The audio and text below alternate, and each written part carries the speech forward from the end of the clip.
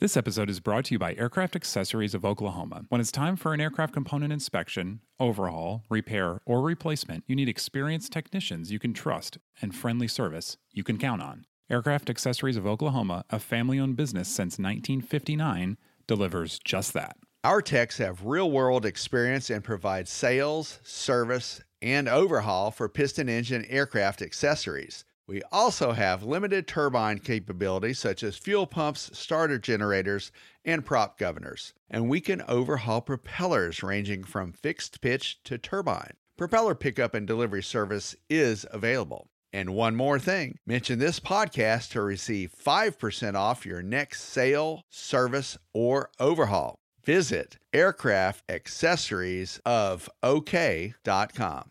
This week on Hangar Talk, Piper and Cessna owners speak up about their spar issues. And PSI testing revenue to FBOs and schools is slashed. MT tests the propeller of Endless Blades. Charting changes challenge pilots. Also, the NOTAM system decides to take a nap. Ian, are you ready to do some Hangar Talk? Let's do it. From AOPA, your freedom to fly.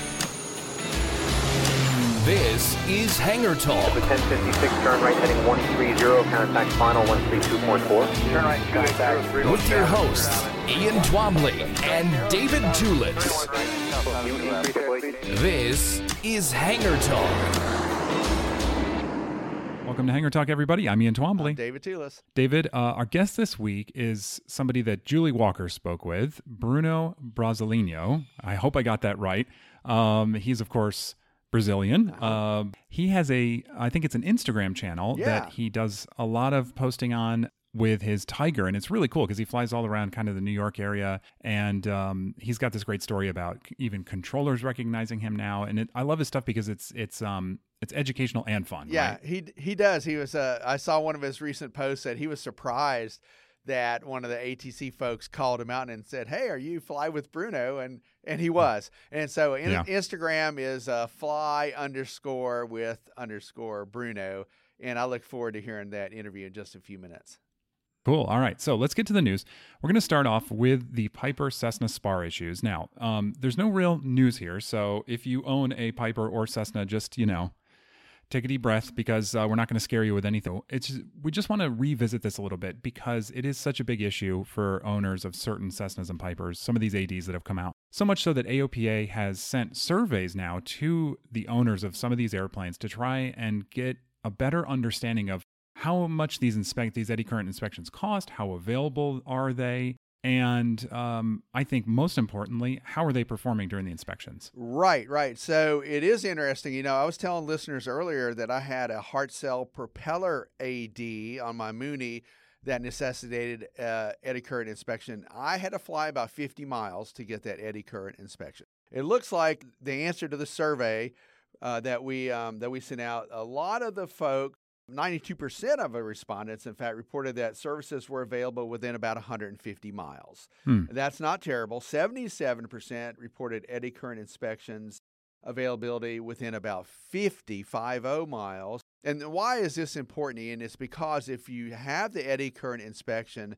on those wing attach bolts, that area of the spar, which tends to get elongated and some play in the wings right there. If your aircraft is doomed that you need to get that addressed, well, the FAA won't issue a ferry permit for you to reposition that airplane.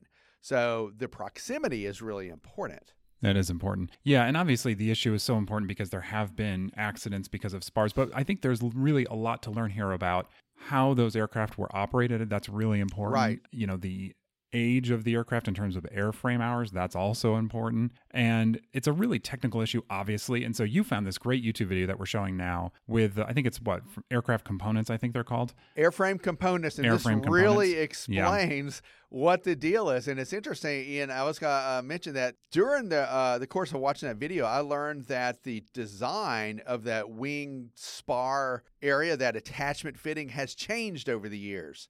So the new design does not lend itself to elongating the holes, where the older design had a bushing that would sometimes fall out. Yeah. And obviously, very interesting. Yeah, it is interesting. And obviously there's so many implications here that go beyond just the current affected airplanes with these ADs for the whole fleet. We know that our airplanes are getting just a little bit older in average age, and so the SPAR is one of those areas of concern. And so I think it's important that when pilots do these inspections, mechanics and pilots take them for the inspections, especially because they want to report the good news. So the FAA is going to work off that data. They're going to work off how many cracks are found and elongated holes and how many look just fine. And so it's really important that when people get inspected that they do report that everything's good. And so that's part of what AOPA is trying to gather is what do you find on these inspections? So we can go back to the FAA and say, really, this is not a fleet-wide problem, just as an example. Yeah, exactly. Because it depends, like you said, Ian, on how the aircraft are used, how many flight hours they've had, how much of a demanding environment they've operated in. And so folks can call the AOPA PIC. PIC is at 800-872-2672. We were asking about that. I was asking about this before the show. It's 800 USA AOPA if you want to do it, on your phone with the alphanumeric keypad.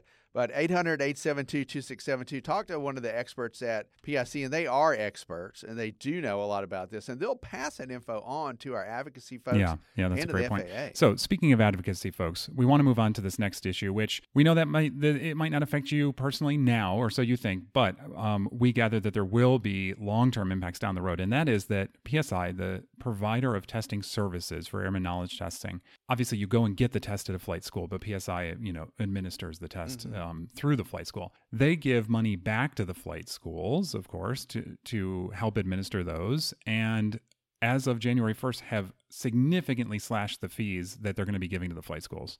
Yeah, let's make the point, first of all, that as a consumer, as someone who's going to get tested, whether it's for your private or your instrument, commercial, et cetera, the testing fee has not changed. It's about $175. That's what it is locally. That hasn't changed, but the revenue to the FBOs, flight schools, et cetera, has been cut by 2/3. And yet again, a lot of folks have called into our PIC office asking, did we know about this? What are we doing about that? What's AOPA doing about it? And we have been engaged for a while on this topic, Ian. Yeah, that's right. So we actually had sent a letter to PSI, had a lot of follow-up conversations, and they responded. We addressed these concerns about test access and costs for the end user. PSI said, thanks for the feedback, but no thanks. So they've, at least for the meantime, have decided they're going to keep the structure the way it is. They know they're going to lose testing centers because of it. They've admitted as much.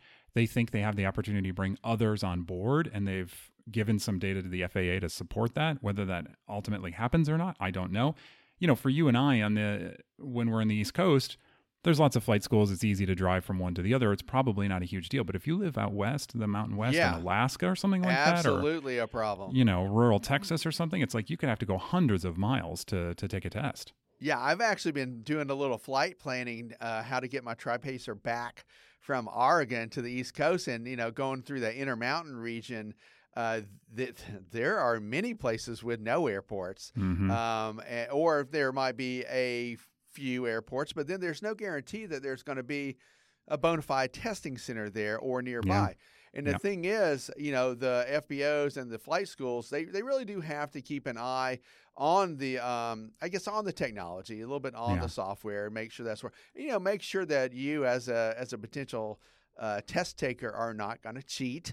I remember I had to, even back before cell phones, I had to make sure the only calculator I had was an aviation specific function or or a flight computer. Empty your pockets, the whole deal. It costs the flight schools a lot of time. They have to maintain the space and they have to pay the proctor and everything else. So it's definitely a concern. So I'm sure we'll talk more about that in the future. Dave, I want to talk about something cool now, and that Very is cool. what I'm calling the prop of endless blades. And this is something that MT has tested, MT being the manufacturer over in Europe. And of course, a lot of people love their composite props. They're at the forefront of a lot of prop technology. They have tested an 11-blade propeller, if you can believe it. It might as well be a solid disc at that point. I know. It's like, this thing looks incredible. If folks haven't got a chance to look at it, take a peek at AOPA.org. Look for Nikki Britton's story about the German-based propeller company, MT Propeller. So they tried it out on a Piper PA-31 powered by Pratt & Whitney turbine engines. Mm-hmm. So it's pretty interesting. I think that what we'll see out of this is that it might change the noise signature coming from that engine, coming from those propellers. And that might be interesting technology for us to think about. How does that trickle down? Yeah, that's a really good point. 15% increase in static thrust over a 5-blade. Yeah, so they say. Yeah, that's right. I mean, flip a coin on whether this thing will actually ever make it to production, but it is cool that they're pushing the envelope there. And I agree. At a certain point, there's probably a trade-off between thrust and drag. When you get so many blades, it becomes a disc, right? Well, yeah. You were saying. But if you can get 15% better efficiency as compared to another type of propeller, everyone wants to save some money, get a little bit more horsepower, that kind of thing. That's significant. It could work, especially on some of the higher end.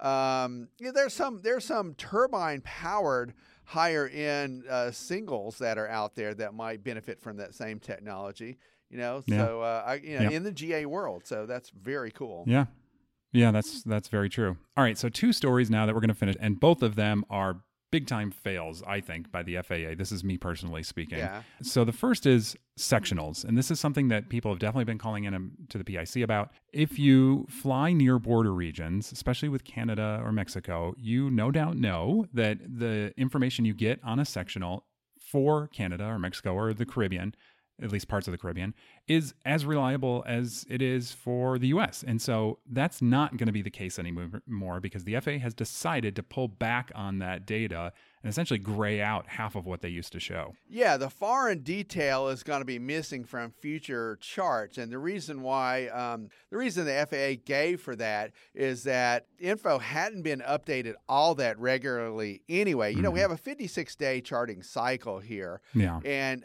some of those were missing the cycle. And so instead of, I guess, being liable for having wrong info or outdated info, they just said, oh, heck, we'll just take it all away. Take it off. Which I'm not sure is a great idea. If you live in the Great Lakes area in Ohio, you live up in Michigan, even upstate New York, maybe near Erie, Pennsylvania, you're near Canada. Yeah. And so you want that information.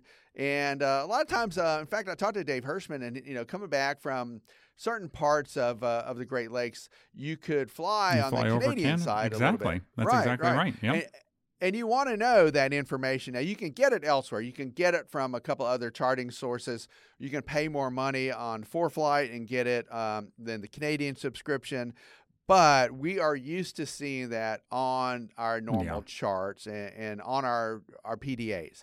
So that's a big miss. I agree with the folks that who have called our PIC and have actually complained on some of the pilot forums that I pay attention to, like pilotsofamerica.com and some of the others.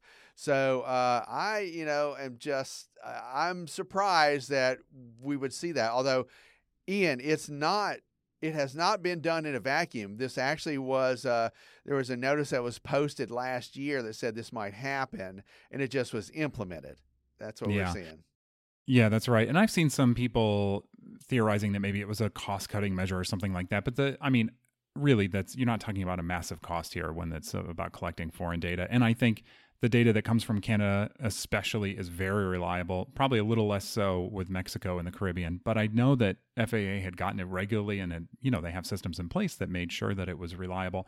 So you nailed it. I mean, the issue is when the sectionals went to the 56-day update, they just weren't getting it often enough. And rather than publish something that's slightly outdated, they elected to take it off. So this is a big loss. And so you can go to Sporties and buy charts for Canada and other places, but that sectional, to have that confidence in the sectional and just be able to use that one thing, especially like you said, when you're just crossing a lake or something like that, that was huge. And that's, I think, going to be a big loss. Well, and also, like you said, on our southern border with Mexico, listen, Ian, if you're flying around in Texas and that area, the Big Bend area, and you have a flight emergency, it would be nice to know that there are airports nearby within the gliding range for you to get to. So I think that's a problem.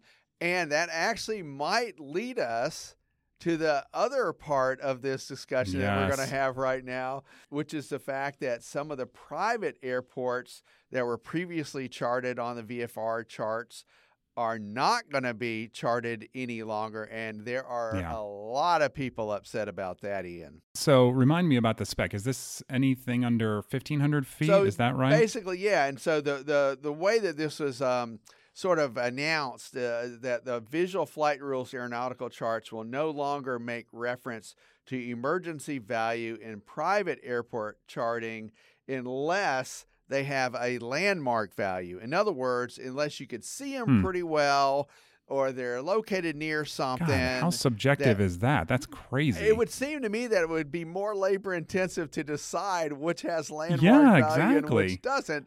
I mean, what are they going to do? Fly over and test all these? I mean, that's crazy. Yeah. Why not just leave it? Well, listen, when you're a student pilot and you're going out of the fold for the first or second time, you want to know where your emergency airfields are. And Yeah. I would much rather know where one is even now, as a pilot with about 1,000 hours or so, that I Mhm. still want to know where the emergency airfields are. And it just makes me feel more warm and fuzzy to know that there's something there. Plus, if you have an emergency and you ask a controller, it is possible you can get vectored to one of those fields. Yeah. So Yeah, that's no offense to the lawyers who are listening, but that is like lawyers run amok, right? When they're worried about, oh, is it going to be the exact right specs for an emergency strip? And it's like, man, we'll take anything. We'll take something that's cleared out of the crops as long as it's maybe still there, right? Yeah. That's better than nothing. So again, PIC, Yeah. our PIC folks have been fielding questions about this for a while. We had an article on it back last year on AFPA.org that said this would probably happen. Yeah, that's right. Okay, so we want to finish off the news with something that everybody's been talking about, and that is the blue screen of death that happened to the NOTAM system as we record this. It happened yesterday, 2 days ago, I think. Just an unbelievable sequence of events, David, that happened here. The NOTAM system we know we all rely on. It's part of the regulatory requirements before we take off. Yeah. And so we all woke up Wednesday morning and it was like, oh yeah, by the way, nobody's flying because the NOTAM system is down. And you just think, how is it even possible that something like this could happen? Yeah, the FAA issued a ground stop countrywide about, in the morning, East Coast time, because they figured that would be the best time to reboot the computer. They knew it would take about 90 minutes to get that going. And they were so wrong about that.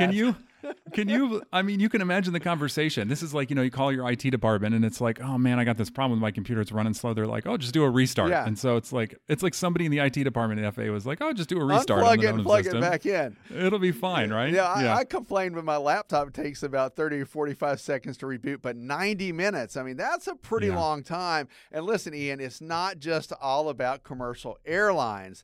Let's make that perfectly clear. About 2,000 GA flights were also affected too, and 6,600 commercial airline flights. But you're talking about a ground stop on the East Coast where people are, listen, on the East Coast, that 6:30 a.m. flight, if you're going commercial, is a common flight. Even as a private pilot or an IFR pilot, you are trying to get out early in the morning, generally, when the weather is more favorable a lot of the time. Sure.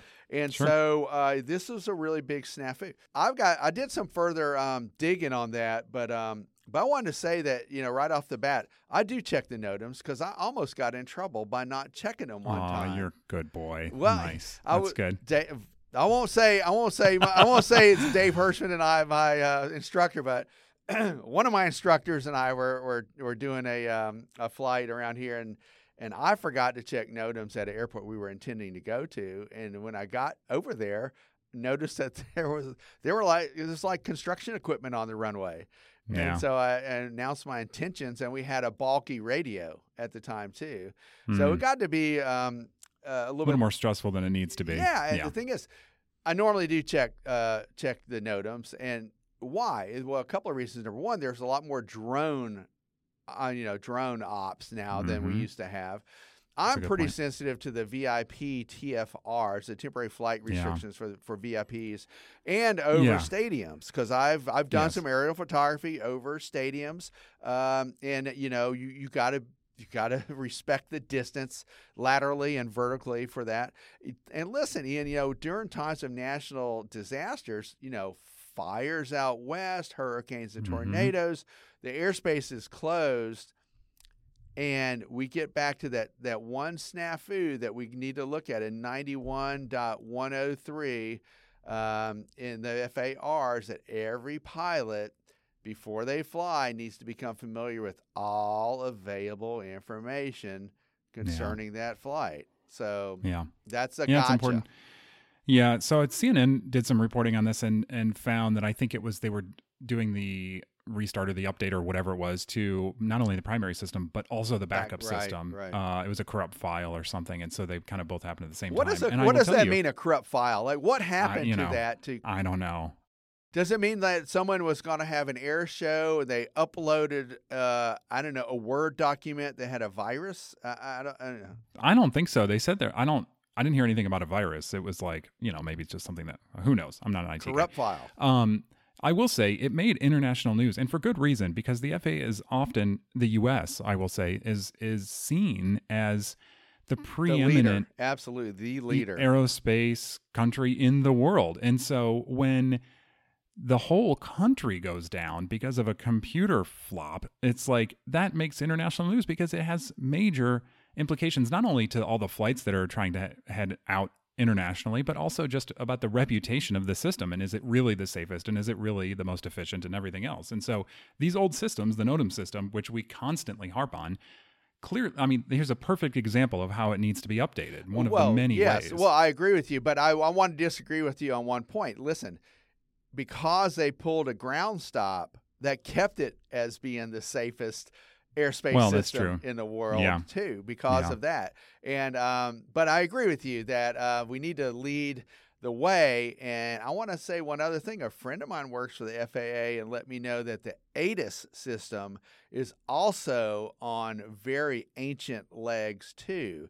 So before that goes down, maybe Congress will take a look at the funding for the infrastructure on the NOTAMs and on the ATIS. And listen, on the ATIS and the NOTAM systems, Ian, I mean, I live in the D.C. area, and the first few pages are all about it's just noise, and it's all about the CIFRA and the freeze here in the D.C. area, which we've had now for like 20 years. Yeah, nothing new. Yeah, all the new stuff. I mean, we talked about this with the Hurricane Ian, and that the closed airport NOTAMs were like number 65 in the list or something like that. It's like, man, that stuff should be flashing red at the top. It should be. It should be crazy. So there's some issues that need to be addressed as we move forward. I think maybe this will give the wake up call to when we're talking about funding, which is coming up pretty soon. We'll probably talk about this more in the near future. I think so. All right. So, hey, speaking of the East Coast, somebody who's doing a lot of flying around there is Bruno. Really excited to talk to him. I think we both really respect the kind of stuff that he's putting out, and really excited to hear what he has to say about it.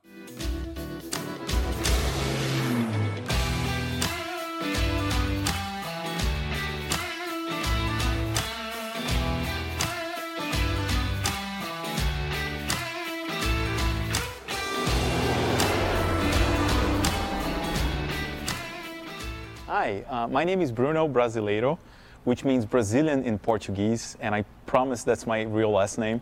I am a private pilot, instrument rated. I got my license in 2019 in New York, where I live. I then moved to New Jersey, and I got my plane. It's based in Linden, New Jersey, Lima Delta Juliet, and I've been sharing my journey in aviation for the past 3 years in social media, and just sharing my experience with the rest of the world. And so when did you start flying? How old were you? What possessed you to start this? I fell in love with aviation when I was a 5-year-old. I loved aviation ever since. But back in Brazil, where I'm from, it wasn't that easy to pursue a career or just a hobby of aviation. So I chose a different career path. Even so, throughout my teenage years and as I grew up, I kept educating myself in aviation. I always liked watching films, movies, reading about it, and whatnot. After I moved to the U.S., thanks to a career opportunity back in 2015, I met a pilot who's now a friend of mine, a very good friend, who motivated me to go pursue my dream 30 years later. So I was 35 when I joined the flight school in New York City. Well, in Long Island, New York, Farmingdale. In 5 months later, I got my private license. I started renting planes and flying different places, experiencing different runways, airports, weather, all kinds of stuff. And then 6 months later, I decided to get my instrument rating. I got my instrument rating through COVID. I had to dodge all of the limitations of COVID and flight schools being closed and everything. But in June 2020, I got my ticket, and that's when I decided or realized I was committed to aviation for life. So instead of renting planes, I decided to get my own plane, which I'm standing right next to now. So what you do with aviation is you do a blog or a podcast, or what are you doing and what is your message when you do that? Ever since I started flying, because it was such a big dream for me and such a fulfillment, I started sharing my journey through Instagram and YouTube. And my purpose in doing that is to show everyone else that perhaps love aviation but hasn't taken the first step because they either think it's too late or they are too busy for it or they don't have the money for it or anything like that, that it's possible.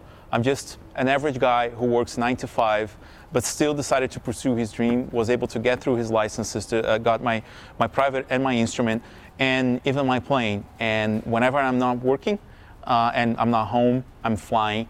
And because I want to be proficient, I want to be current, but most importantly, flying is like a therapy to me these days. And whenever I'm up there, all of my problems and everything else stays on the ground, literally, and it's the best part of my day. So Fly with Bruno is your handle. Fly_with_Bruno. And what does, if someone's going to watch or someone's going to come to your channel, what would they see? Are you taking them on travels? Are you taking them on lessons, or what's your message? My message is, or my main goal is to show how fun aviation can be, whether you have it as a hobby or as a career. In my case, as a hobby. I take them on every place I travel, all of the amazing things that you can only do on a plane. For instance, flying over the Niagara Falls or taking a weekend trip to somewhere that would be too far to drive, such as Maine, New Hampshire, Maryland, taking a weekend trip to Florida and back, and obviously flying to Sun and Fun, Oshkosh, and other fly-ins, especially the Grumman fly-ins, which are adventures or places or experiences you wouldn't get to have without actually flying and playing to these places. Have you heard from any of your followers that you've inspired them? I get messages on almost every day saying for people that are just thanking me because they say your content helped me pursue my dream of becoming a pilot, or I thought I was too old, but after I watched you, I decided to pursue, or I've been a pilot for 20 years, but I haven't flown in a while, and you inspired me to actually get back to it. So I get a lot of messages of people that basically say that I just helped show them that aviation is worth it, and all the effort that you put into it is worth it, and there's something very fun on the other side. I'm super thankful for that, and that's what keeps me going, and I post every day because I know that somewhere in the world somebody's watching this and thinking, if he can do it, so can I. And tell me a little bit about your aircraft. This is a Grumman Cheetah, Grumman AA-5A Cheetah. It's a 1977 model with, I think, 2,500 hours on the airframe and another 800 hours on the engine. I got this plane back in July 2020. Ever since, I've upgraded the panel because I wanted it to be a solid IFR platform. I take very good care of the plane, did a lot of other necessary upgrades to fix squawks that had been here for a while. I want this to be a safe plane, but most importantly, it's a plane that has taken me anywhere that I wanted to go without ever leaving me stranded or giving me any headaches. It flies great. It treats me well. I treat it well, and I always fly with my little buddy Mars, who the internet helped me name, and so it's Bruno and Mars flying everywhere. Okay, I was going to ask you if your airplane has a nickname, but I guess the airplane doesn't need one because we've got Bruno and Mars. And Mars is a cheetah, which is the name of the plane. Grummans used to, when they existed, Grummans always named their planes after felines. Cheetah is one of them, as tigers, as wildcats, tomcats, and all of that. So a lot of people ask me, why didn't you go or pick Cherokee or a 172 that are sort of like the go-to options, especially because everybody trains on them. That was my goal too.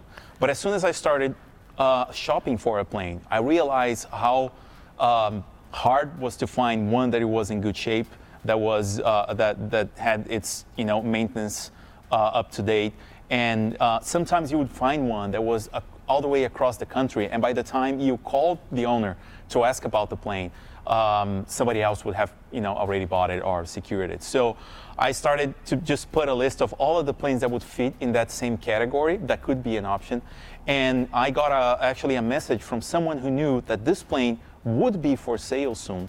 The seller or the owner then hadn't advertised it yet, so I gave him a call, and he I found out that the plane was actually 60 miles from my apartment, which made it so much easier because I was looking at planes that were in Florida, California, Arizona, Oregon, you name it. So when I found a plane that was near me, and I wasn't looking for a Grumman specifically, but the minute I saw the plane, I was like, this is a big opportunity. And the other funny thing is, as I drove to the airport, with having all of these thoughts, like, what am I doing? I'm buying a plane. Is this the stupidest thing I've ever did? Or like, am I doing this consciously? Is ownership really for me? And I remember pulling up next to the plane, which was tied down on the ramp, and I looked at the tail number, which back then I didn't know, and it said 84U. And I look at the 4U, and it says, you know what? I thought maybe it's talking to me. It's for me, so I'm going to do it. I remember I took the plane flying that day. As soon as I landed, I looked to the seller who was seated on the right seat, and I said, I want it. I don't care. And it was the best decision I've ever done in my life. So I thank everybody that follows me for their support. The reason when you share something that you love, it's one of the most fulfilling things is to know that other people are as passionate about it as you are. And I'm not only thrilled and flattered to see that a lot of people enjoy my content just because they like aviation, but most importantly, that a lot of people feel inspired to either start pursuing their aviation dreams, start pursuing their career in aviation, wherever they are, and just doing what I do, just flying my own plane around the United States, the Northeast. It's just humbling to me that it helps fuel like a lot of other people's dreams for aviation. And this is the sole purpose of everything I do, is to inspire more people to get into aviation, because it's the most amazing thing I've ever done.